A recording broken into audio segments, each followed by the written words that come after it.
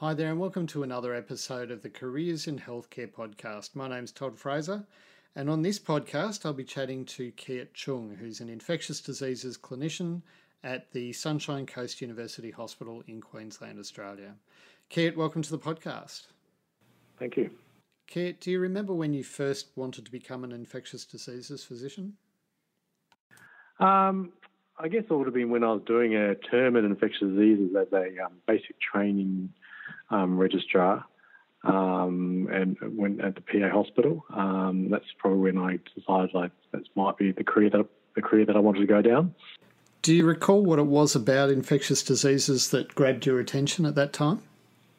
So I think it's probably the variability in the things that we see. Because we're a consultative specialty predominantly, we see a lot of cases that span all specialties in medicine, both including surgical specialties as well as medical specialties. So there's quite a lot of variation, which can make for an interesting specialty overall, I think. Keat, can you describe what the average day is like for an infectious diseases physician? I guess the days can vary depending on what you do in your department. It can range from either clinical medicine, both in inpatient and outpatient setting.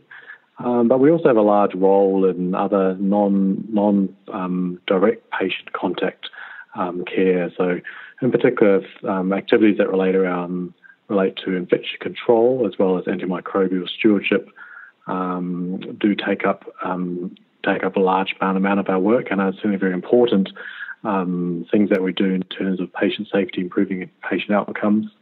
And then I have an administrative role as well, so there is some bureaucratic work that I do as well as part of my role as the director. The common types of infections, so in particular, healthcare acquired infections, whether that be surgical site infections, or including prosthetic joint infections, but also community acquired infections, such as the more severe community acquired infections, such as meningococcal sepsis or severe skin soft tissue infections, travel related infections, but also Staph aureus bacteremias, which sit across both community and hospital acquired infections. So quite a varied range of diseases and conditions. Is there much opportunity for laboratory work, Keat? So I'm not a microbiologist, but there are a significant number of my colleagues did do microbiology training. So those of my colleagues would spend some time in the lab, which is obviously another aspect of infectious diseases practice that you can get involved in if you decide you want to do microbiology training. And then I guess also there's research opportunities, particularly these days. Research is becoming more and more popular with trainees, and I think being able to do a number of different things helps keep your job interesting in the long term as well. What are the sorts of things that you, as an infectious diseases physician, really enjoy about your job? Where do the thrills come from for you? Look, I think clinically it is about the varying conditions that you see. You see lots of common conditions as a lot of other specialties do, but we often see a lot of the rarer, unusual infections, and I think that's very interesting. I also think being able to, I guess, help other people with difficult cases and help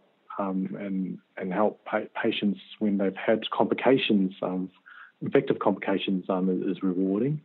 And I think on the whole, infectious diseases, especially when generally our patients get better, which is always good from from our point of view when our patients get better. Is there anything in particular that you don't like about it or find frustrating? Look, the similar in the same vein of what I like about the job. Sometimes, because we are a consultative specialty, you do occasionally get differing opinions between us and I guess the treating team, and that can certainly be frustrating when your opinion is not when other people don't necessarily agree with your opinion. But I guess that's one of the challenges there's one of the challenges in infectious disease. We need to learn how to, I guess, how to kind of communicate and make people help people understand why you're suggesting this certain treatment plan, if other people may disagree with it. I think the other, I guess, both rewarding and frustrating, is particularly in infection control and antimicrobial stewardship. We do a lot of our time is spent trying to change behaviour, and that's obviously that can be very difficult. But when you do have successes, that on the other hand is also very rewarding as well. Obviously, the last couple of months, as the COVID-19 outbreak has unfolded, has been very busy for you, I'd imagine. What can you describe what your role has been in preparing for this outbreak?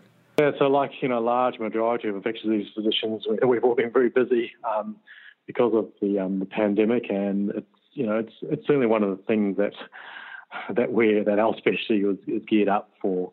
So my role in our hospital was to lead the response from the infectious diseases and an infection control point of view.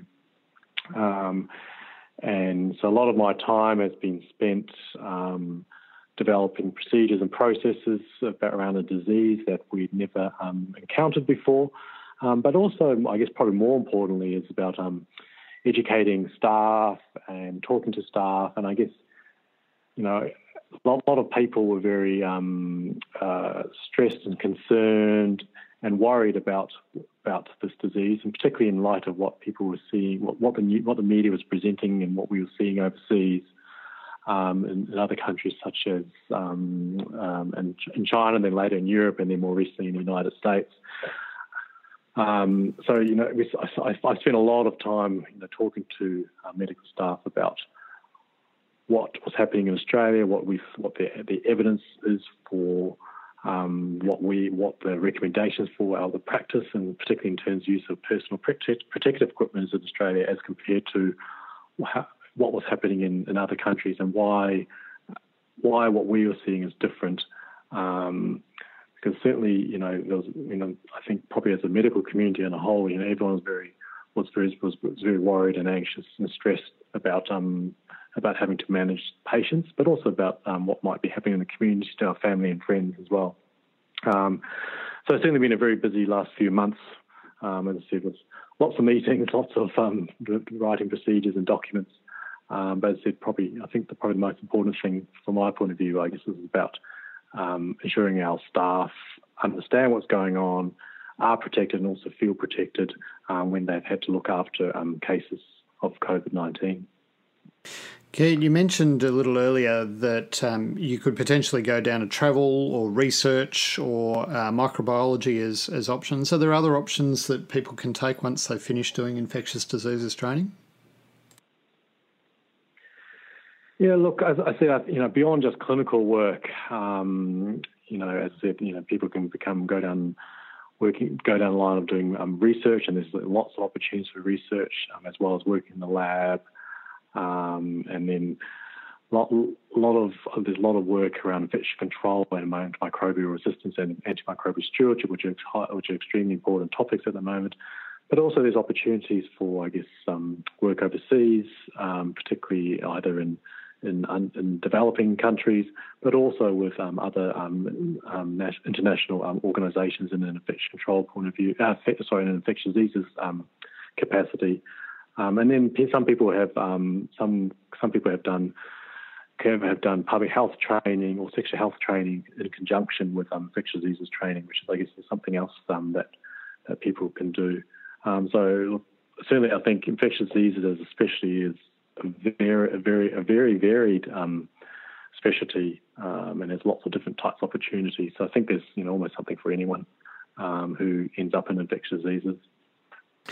Is there a particular person who would thrive in the infectious diseases world? What sort of characteristics do you think it takes to do well?